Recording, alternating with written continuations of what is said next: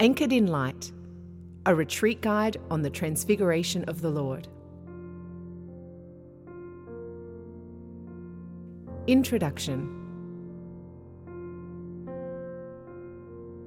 3 times in the Gospels, Jesus takes Peter, James, and John with him and leaves the other apostles behind. He does this when he raises Jairus' daughter from the dead, when he enters into his agony in the Garden of Gethsemane, and when he climbs Mount Tabor and is transfigured before them. The raising of Jairus' daughter is commemorated in the Sunday readings during ordinary time. The agony in Gethsemane is revisited as part of the liturgies for Palm Sunday and Good Friday. But the Transfiguration has its very own feast day every year on August 6th. St. John Paul II also included the Transfiguration of the Lord as one of the luminous mysteries of the Rosary when he published his encyclical on the Rosary of the Virgin Mary in 2002. In that encyclical, he called the mystery of the Transfiguration the mystery of light par excellence and an icon of contemplation. Contemplating the mystery of the Transfiguration and discovering what it has to say to each one of us will be the task of this retreat guide, Anchored in Light. The first meditation unpacks the spiritual meaning behind each detail of this mysterious encounter. The second meditation explores how those 3 apostles who witnessed the Transfiguration applied that meaning to their lives. And the conference delves into how we can apply its meaning to our own lives through exercising the virtue of hope. To that end, we will also gather some valuable wisdom from the Old Testament book of Joshua. Let's begin by turning our attention to God, who never stops paying attention to us. Let's ask Him for all the graces we need, and most especially for the grace of learning to be anchored firmly in the life-giving light of the Lord.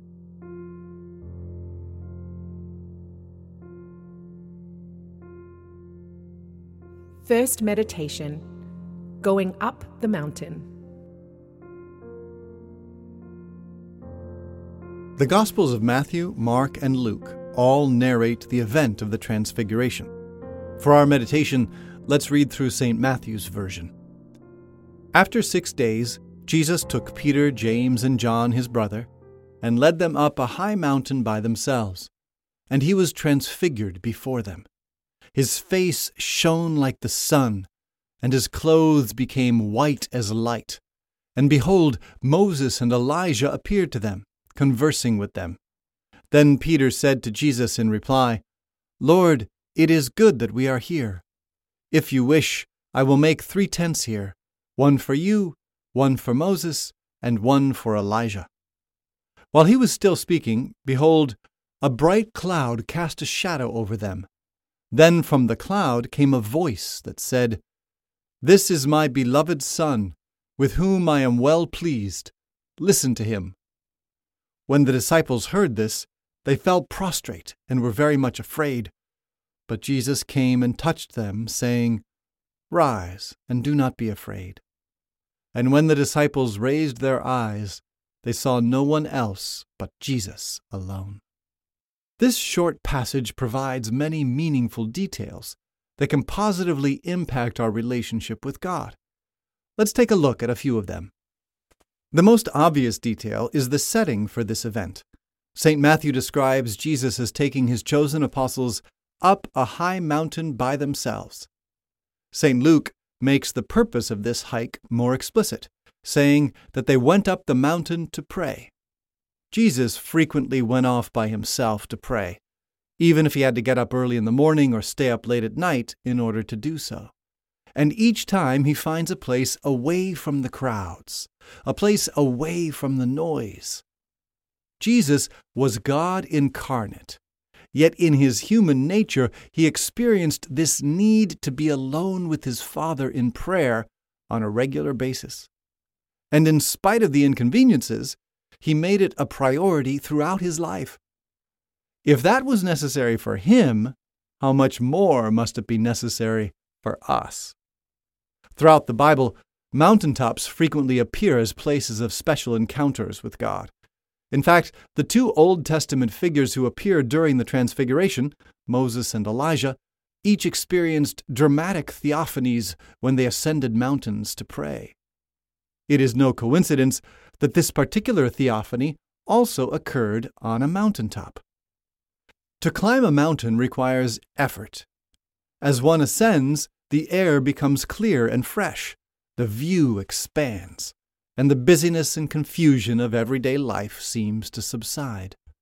To find God, to see God more clearly, to hear His voice and come to know Him better, we have to make the effort to create space in our lives for encounters like this. We have to climb a mountain to pray now and again. Whether that means going on a pilgrimage or a retreat, something significant usually happens when we take the risk of going up a high mountain by ourselves to pray. Moses and Elijah signify more than simply a mountaintop experience of God, however. Moses received the law of the Old Testament and compiled the first 5 books of the Bible. Elijah was the prophet who, though persecuted, did not actually die a martyr. At the end of his life, he was taken into heaven by a fiery chariot. Together, they represent the whole Old Testament revelation, summarized as the Law and the Prophets. They appear during the Transfiguration, conversing with Jesus. And we know from St. Luke's version what they were conversing about: Christ's exodus that he was going to accomplish in Jerusalem. In other words, God's revelation in the Old Testament, the Law and the Prophets, was being brought to completion and given its definitive meaning through Christ's upcoming passion, death, and resurrection. The story of salvation is reaching its climax in Christ's paschal mystery, which will in turn reveal the true meaning of all that had come before. Here we are reminded of St. Augustine's famous phrase about the relationship between the Old and New Testaments, quoted in the Universal Catechism. The New Testament lies hidden in the Old, and the Old Testament is unveiled in the New. By entering into conversation with Moses and Elijah, Jesus shows that He Himself is the key that unlocks the full meaning of sacred Scripture. This is why St. Jerome could say, "Ignorance of Scripture is ignorance of Christ." All the Gospel writers locate this event within a precise chronology. It takes place about a week after 4 important statements. First, Peter's confession of faith in Jesus as the promised Messiah. Second, Christ's own prediction of His coming passion, which His disciples didn't understand. Third, the Lord's declaration that taking up one's own cross is a necessary condition for Christian discipleship. And fourth, Christ's promise that there are some standing here who will not taste death until they see that the kingdom of God has come in power. The 6 to 8 day period between those 4 statements and the Transfiguration allows scholars to estimate that the event actually occurred during, or maybe even on the last day, of one of the great Jewish liturgical feasts, the Feast of Tabernacles, which took place soon after the Jewish Day of Atonement, Yom Kippur, and lasted for 8 days. This was an autumn liturgical celebration originally linked to the autumnal rains, and even in Jesus' time, elaborate water rituals were performed in the temple in Jerusalem during the Feast of Tabernacles. The word tabernacle can also be translated tent. During the 8 days of this celebration, pilgrims would come to Jerusalem and stay in tents outside the city. When Peter, James, and John witness the Transfiguration, Christ's promise is fulfilled. They see the kingdom of God coming in power, as Christ Himself is revealed, through the transforming light coming from within Him, not only as the promised Messiah, but also as the Father's beloved Son, over whom the divine glory, manifested by the bright cloud that overshadows them all, hovers, and to whom we all should listen to receive the words of eternal life. Peter's response to this supernatural experience is the right one. He knows that the Messianic age is dawning in Christ, and so he wants to build 3 tents. He wants to enter into the eternal dwelling places of the righteous. But then the moment of revelation passes, and the 3 disciples fall down in fear and confusion, only to recover when Jesus' divine nature is once again concealed in his human nature, and he comes over to reassure them. And when the disciples raised their eyes, they saw no one else but Jesus alone. In the next meditation, we will reflect on how this experience affected the faith journey of those disciples. But for now, let's take some time in the quiet of our hearts, simply to gaze at our transfigured Lord and let the meaning of this encounter nourish our souls.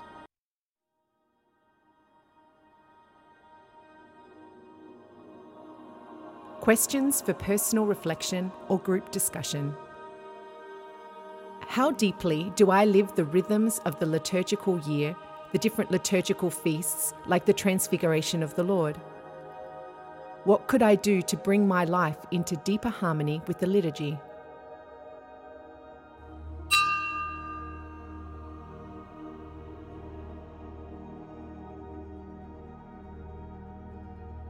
How much of a priority is it for me to keep growing in my prayer life? How often do I go up a high mountain to be alone with God and pray?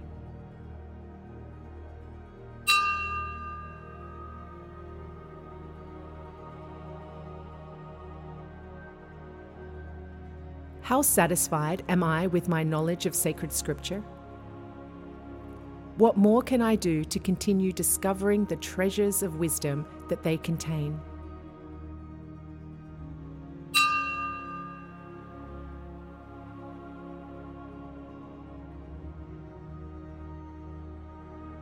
Three quotations to aid your meditation. St. Pope John Paul II, Rosarium Virginis Mariae No. 9. And he was transfigured before them, and his face shone like the sun. Matthew chapter 17, verse 2. The gospel scene of Christ's transfiguration, in which the 3 apostles, Peter, James, and John, appeared entranced by the beauty of the Redeemer, can be seen as an icon of Christian contemplation. To look upon the face of Christ, to recognize its mystery amid the daily events and the sufferings of his human life, and then to grasp the divine splendor definitively revealed in the risen Lord, seated in glory at the right hand of the Father. This is the task of every follower of Christ, and therefore the task of each one of us.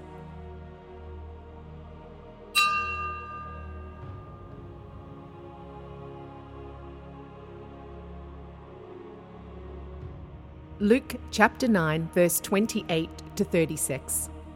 About 8 days after he said this, he took Peter, John, and James and went up the mountain to pray. While he was praying, his face changed in appearance, and his clothing became dazzling white. And behold, 2 men were conversing with him, Moses and Elijah, who appeared in glory and spoke of his exodus that he was going to accomplish in Jerusalem. Peter and his companions had been overcome by sleep, but becoming fully awake, they saw his glory and the 2 men standing with him. As they were about to part from him, Peter said to Jesus, "Master, it is good that we are here. Let us make 3 tents, one for you, one for Moses, and one for Elijah." But he did not know what he was saying.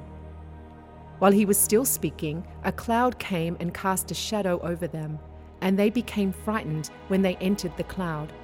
Then from the cloud came a voice that said, "This is my chosen Son. Listen to him." After the voice had spoken, Jesus was found alone.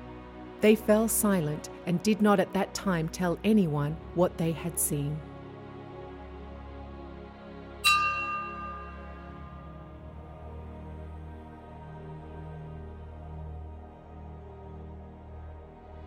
Mark chapter 9, verses 2 to 8. After 6 days, Jesus took Peter, James, and John and led them up a high mountain apart by themselves. And he was transfigured before them, and his clothes became dazzling white, such as no fuller on earth could bleach them. Then Elijah appeared to them along with Moses, and they were conversing with Jesus. Then Peter said to Jesus in reply, "Rabbi, it is good that we are here. Let us make 3 tents, one for you, one for Moses, and one for Elijah." He hardly knew what to say. They were so terrified. Then a cloud came, casting a shadow over them. Then from the cloud came a voice, "This is my beloved Son. Listen to him."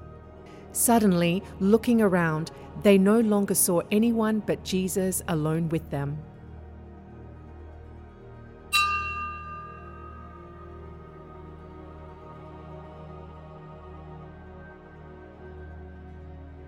Second meditation, through the cross to the light.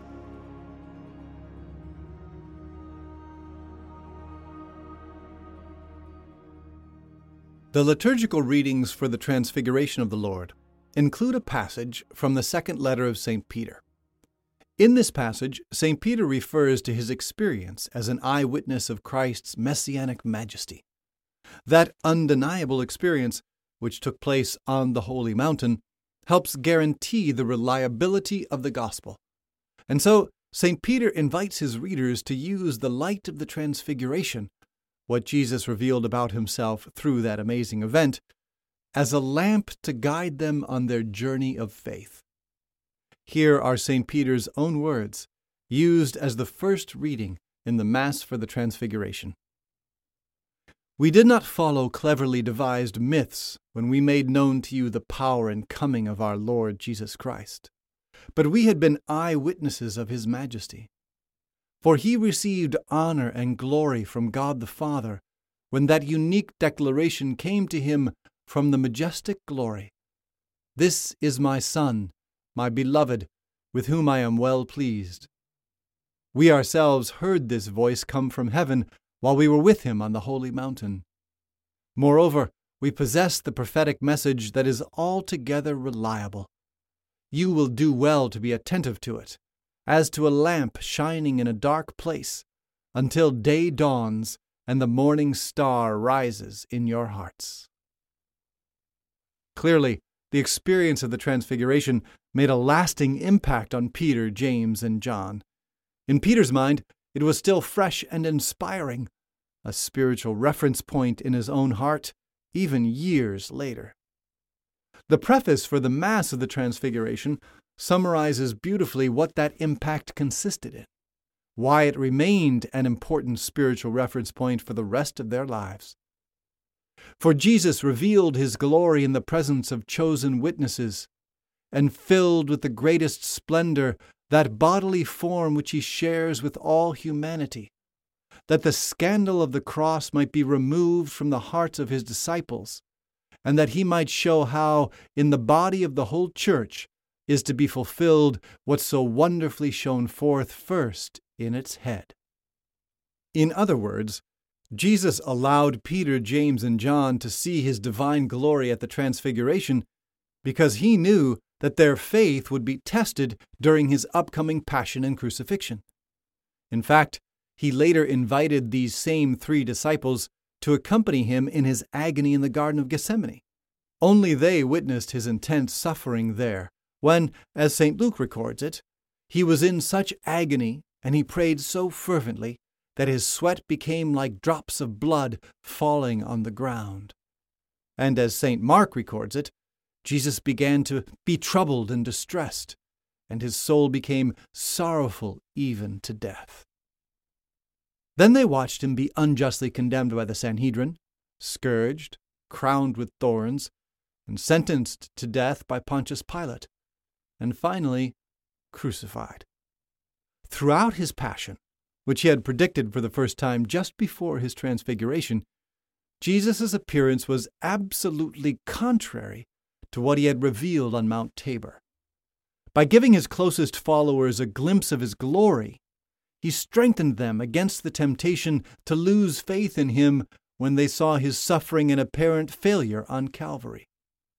This is what the preface for the Mass means when it says that Jesus revealed his glory so that the scandal of the cross might be removed from the hearts of his disciples.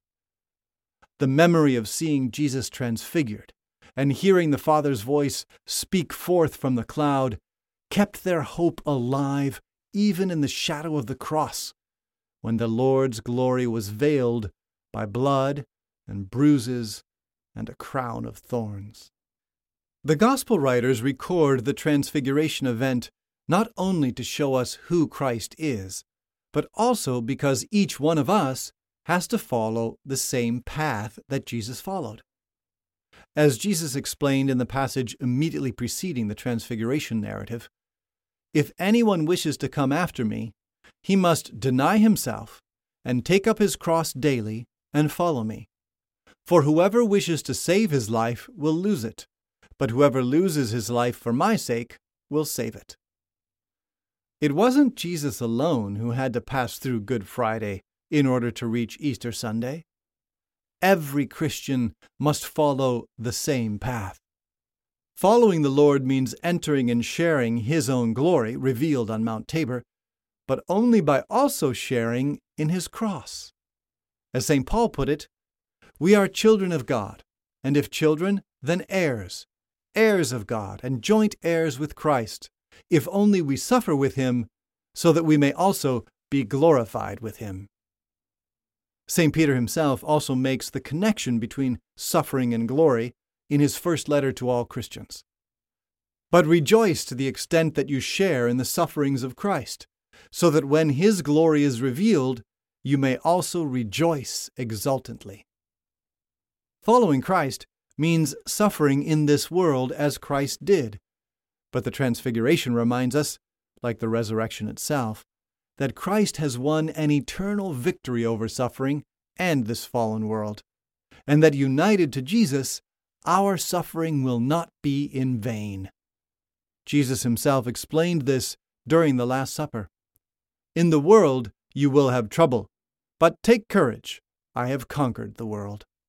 The promise of glory, of victory, is connected to the Feast of the Transfiguration in another way as well. The celebration of this liturgical feast goes back to the early centuries of Christianity, but it was only made a universal feast in the Roman Catholic liturgy by Pope Calixtus III in 1456.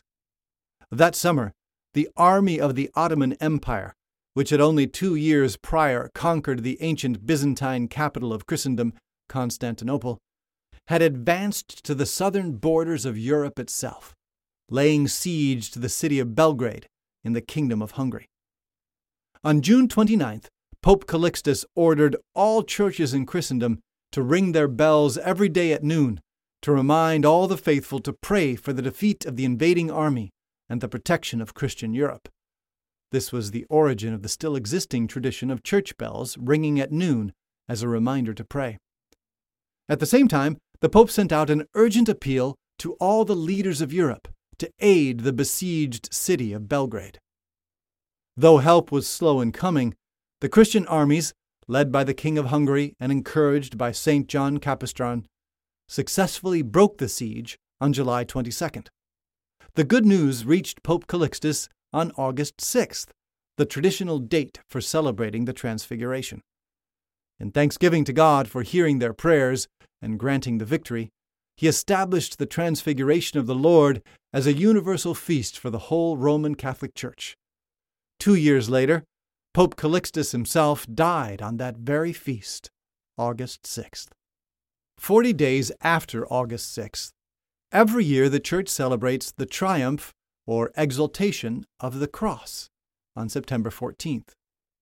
Here in this fallen world, we cannot separate the light of Christ from the cross of Christ. To venture more fully into the light, we always must venture through the way of the cross, following the path of Jesus Himself. When that way becomes dark and our footsteps falter, we must remember the majesty of the Lord as it has been revealed to us, and let that kindle hope within us. This is what Peter did for himself, and what he invites us all to do, calling to mind what Jesus revealed on the holy mountain, and being attentive to it as to a lamp shining in a dark place, until day dawns and the morning star rises in your hearts. In the conference, we will get practical about how to exercise that crucial virtue of hope. But for now, let's take some time in the quiet of our hearts to let the light of Christ's glory remove the scandal of the cross. Questions for personal reflection or group discussion. How do I usually respond when the sufferings of life, the scandal of the cross, start to weigh me down? How is the Lord inviting me to respond?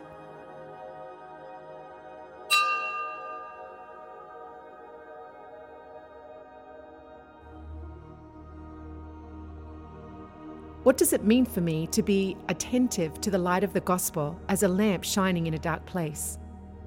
How attentive am I? What can I do this coming week to be more attentive?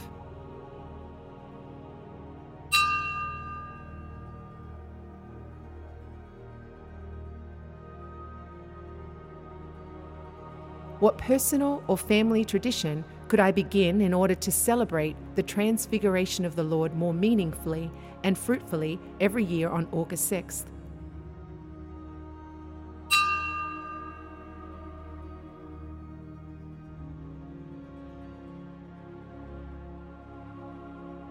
Three quotations to aid your meditation.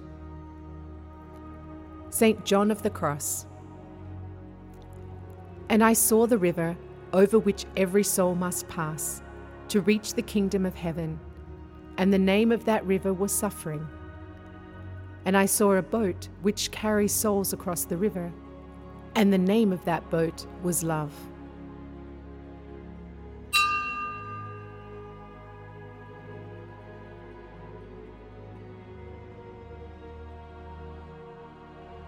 Saint Teresa of Calcutta. The joy of loving Jesus comes from the joy of sharing in his sufferings. So do not allow yourselves to be troubled or distressed, but believe in the joy of the resurrection. In all of our lives, as in the life of Jesus, the resurrection has to come. The joy of Easter has to dawn.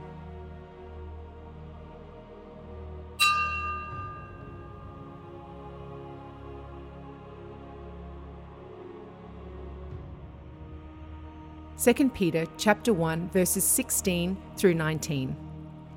We did not follow cleverly devised myths when we made known to you the power and the coming of our Lord Jesus Christ, but we had been eyewitnesses of his majesty.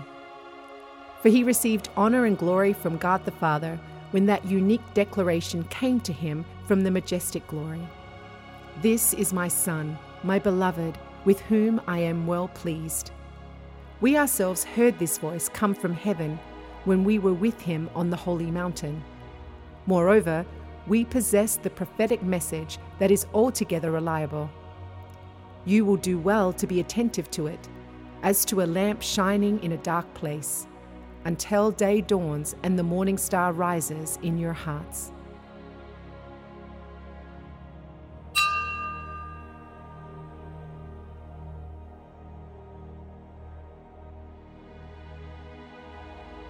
Conference, Hope and the Memory Stone Prayer. St. Peter's experience of the Transfiguration stayed with him throughout his life, as we saw in the Meditations. It became an anchor of hope for him amidst the storms of life's uncertainties and struggles, a light that served as a lamp shining in a dark place. We all need an anchor of hope in life. In fact, hope is one of the three theological virtues that make up the very DNA of every Christian's spiritual life. Here's how the Catechism defines hope. Hope is the theological virtue by which we desire the kingdom of heaven and eternal life as our happiness, placing our trust in Christ's promises, and relying not on our own strength, but on the help of the grace of the Holy Spirit. In other words, hope is the engine of our spiritual life. It purifies our desires, so that we learn to look for fulfillment where it truly can be found. And it energizes us to pursue those good desires by fueling courageous trust in God's grace. The virtue of hope is connected to joy and perseverance, and freedom from the tangled webs of selfishness and discouragement. Here is another description of this amazing virtue from the Catechism. The virtue of hope responds to the aspiration to happiness which God has placed in the heart of every man. It takes up the hopes that inspire men's activities and purifies them, so as to order them to the kingdom of heaven. It keeps man from discouragement. It sustains him during times of abandonment. It opens up his heart in expectation of eternal beatitude. Buoyed up by hope, he is preserved from selfishness and led to the happiness that flows from charity. Wouldn't we all like to grow in such a powerful virtue?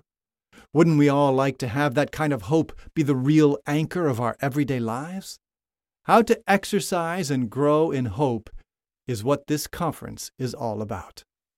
For Peter, James, and John, the unforgettable experience of Christ's majesty on Mount Tabor during the Transfiguration became just such an anchor, an inexhaustible source of fuel for the hope they needed to live their Christian lives to the full. You and I were not present on Mount Tabor 2,000 years ago. We didn't share that specific experience. But God has given each one of us our own Tabor moments. He has given us unique experiences of His divine majesty and grace. Maybe it came during a powerful retreat or an unforgettable pilgrimage. Maybe it was linked to the reception of a sacrament, like First Communion or confession or marriage. Maybe it simply came late at night during a walk under the stars. Each one of us has had experiences in which God made His presence, His reality, His interest in our lives undeniably real. Exercising and growing in hope involves maximizing those experiences by learning to remember them and pray with them. One of God's most frequent complaints in the Old Testament has to do with Israel's memory problems. God consistently performed amazing miracles for them, but then when life got back to normal, they would forget about the miracles and start doubting His faithfulness.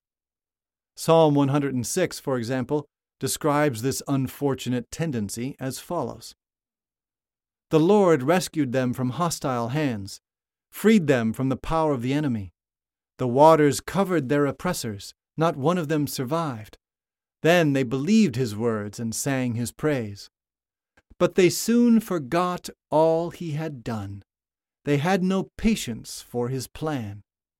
In the desert, they gave in to their cravings, tempted God in the wasteland. When we forget our Tabor moments, our hope in God weakens. We lose sight of the light shining in the darkness, and we become vulnerable to temptations of every kind. When Joshua brought the Israelites across the Jordan River and into the Promised Land after their 40 years of wandering through the wilderness, he tried to give them an antidote to that kind of spiritual forgetfulness. To bring them across the Jordan River, God miraculously stopped the river from flowing, so that the whole nation of Israel walked through the dry riverbed. As soon as the priests carrying the Ark of the Covenant walked into the river, the waters stopped flowing. The people passed through it to the Promised Land. And then Joshua made a wise move. Before bringing the Ark of the Covenant out of the river, he sent 12 men into the dry riverbed and instructed each of them to carry a large rock from the bottom of the river over to the Promised Land side where the people were gathered. Each of these stones was a reminder of God's faithful commitment to Israel, because the only way they could have been retrieved from the bottom of the river was through God's miraculous intervention. In a way, they were meant to be a reminder of all the miracles God had performed to bring His people to the Promised Land, a reminder of all the Tabor moments the Israelites had experienced in their long exodus. Joshua had these 12 stones piled together to form a monument, a memorial that would forever remind the Israelites of God's goodness, closeness, and power. Here is what he said. Summoning the 12 men he had selected from among the Israelites, one from each tribe, Joshua said to them, "Go to the Jordan riverbed in front of the ark of the Lord your God. Lift to your shoulders one stone apiece, so that they will equal in number the tribes of the Israelites. In the future, these are to be a sign among you. When your children ask you, 'What do these stones mean to you?' you shall answer them, 'The waters of the Jordan ceased to flow before the ark of the covenant of the Lord when it crossed the Jordan.' Thus these stones are to serve as a perpetual memorial to the Israelites." Joshua set up this everlasting memorial so that the people would remember God's faithfulness to them, not lose hope, and thus stay faithful to God. The memory stones were an anchor of hope for the new phase of history Israel was beginning. We too need to make our Tabor moments into memory stones. We need to keep them in mind so that our hope stays strong and even grows.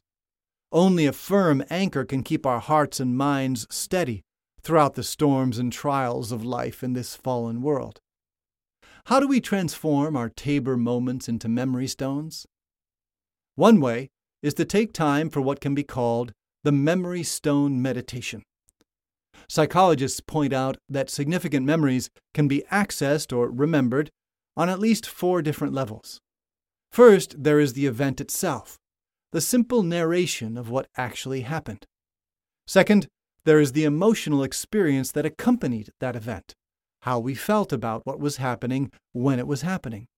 Third, there is the meaning the event had for us at the time, what impact it had on our lives. And fourth, there is the meaning the event had in the larger story of our lives, the meaning it takes on with the benefit of hindsight. These 4 levels can serve as a path for praying through our Tabor moments, turning them into memory stones that can continue to shine the light of God's majesty into our hearts and minds. Let's go through an example to show how this works. As we all remember, the essence of Christian meditation, also known as mental prayer, is conversing with God using our own words.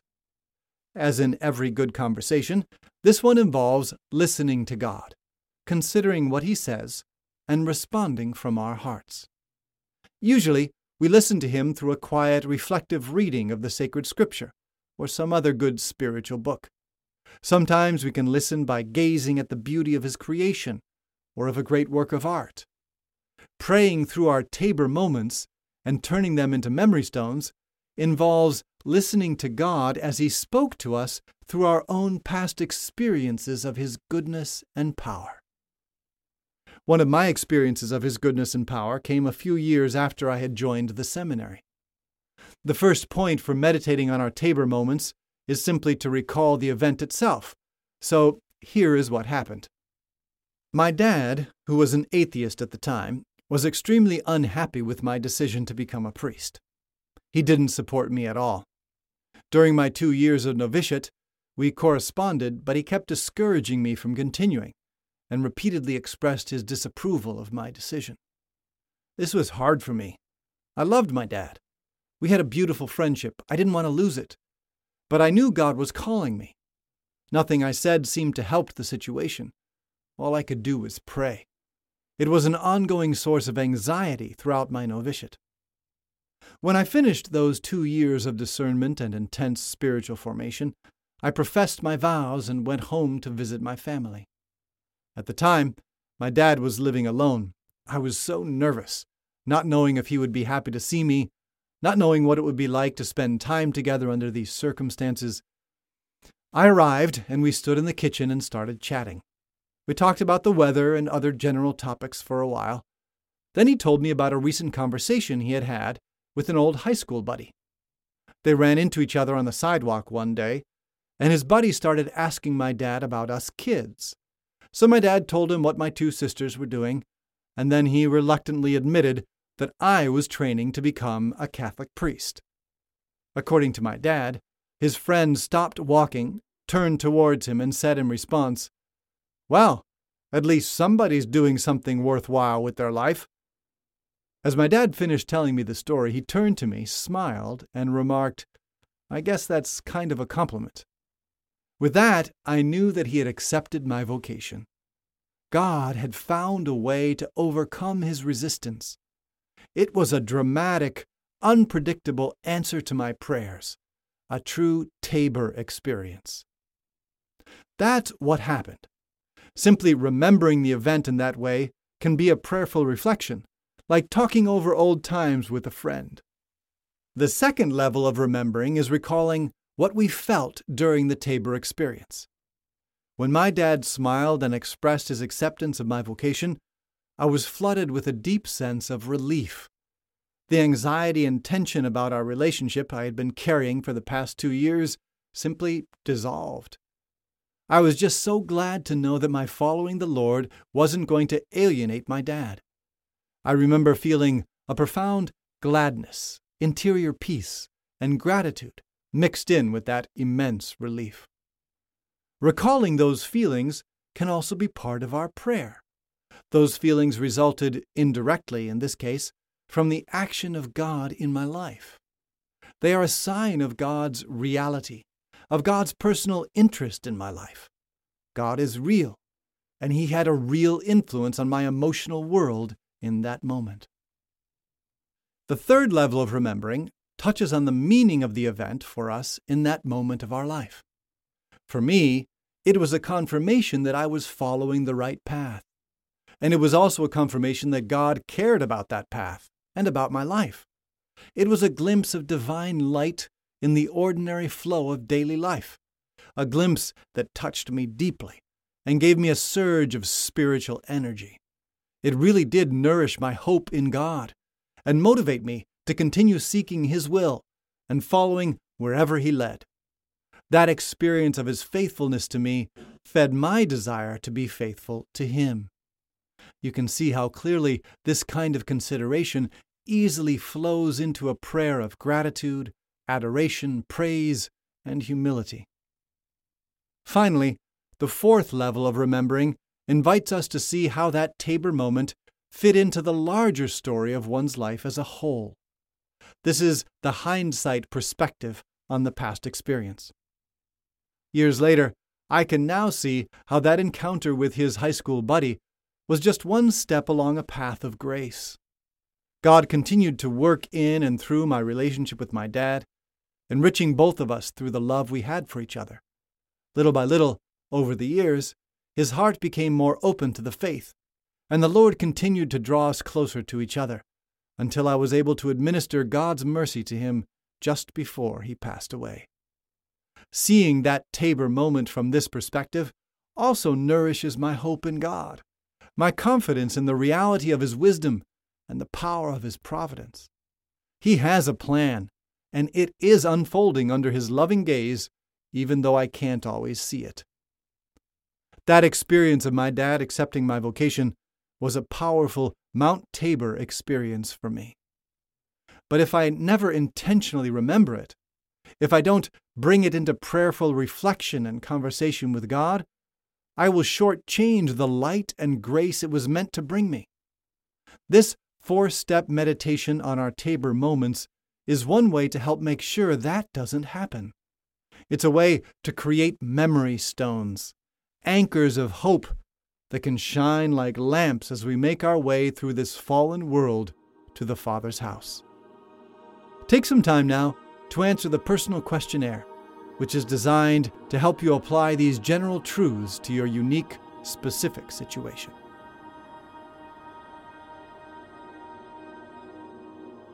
Personal questionnaire.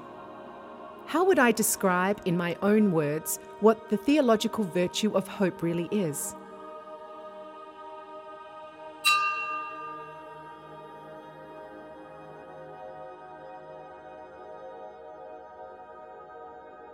How would I describe in my own words the benefits that a strong virtue of hope has for a Christian soul?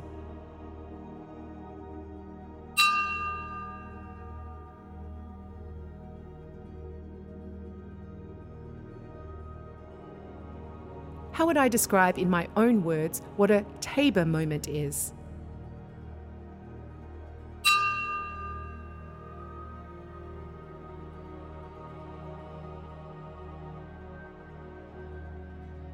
Take some time to make a list of the Tabor moments I have experienced in my life so far.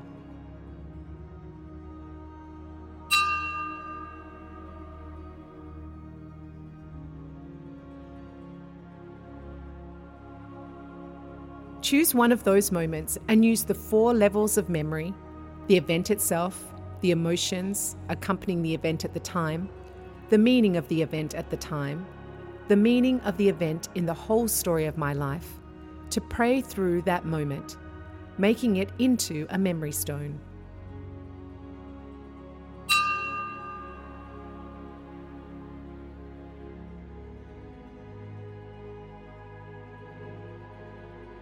Continue doing that little by little with all my Tabor moments, enjoying God's action in my life and nourishing my soul on it.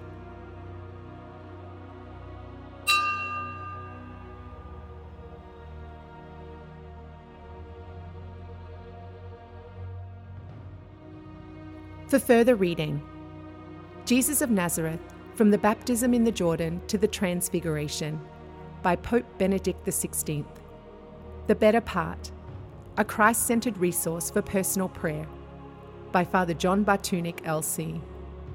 On Hope, by Joseph Pieper. Faith, Hope and Love, by Joseph Pieper. The Shadow of His Wings, the True Story of Father Gerion Goldman, OFM, by Gerion Goldman. A Memory for Wonders, a True Story. Veronica Namyoyo Lagoulard and Mother Mary Francis. If you like this retreat, please help support future retreat guides by making a donation at rcspirituality.org. Retreat guides are a service of Regnum Christi, regnumchristi.org. Retreat guides are produced by Coronation, coronationmedia.com.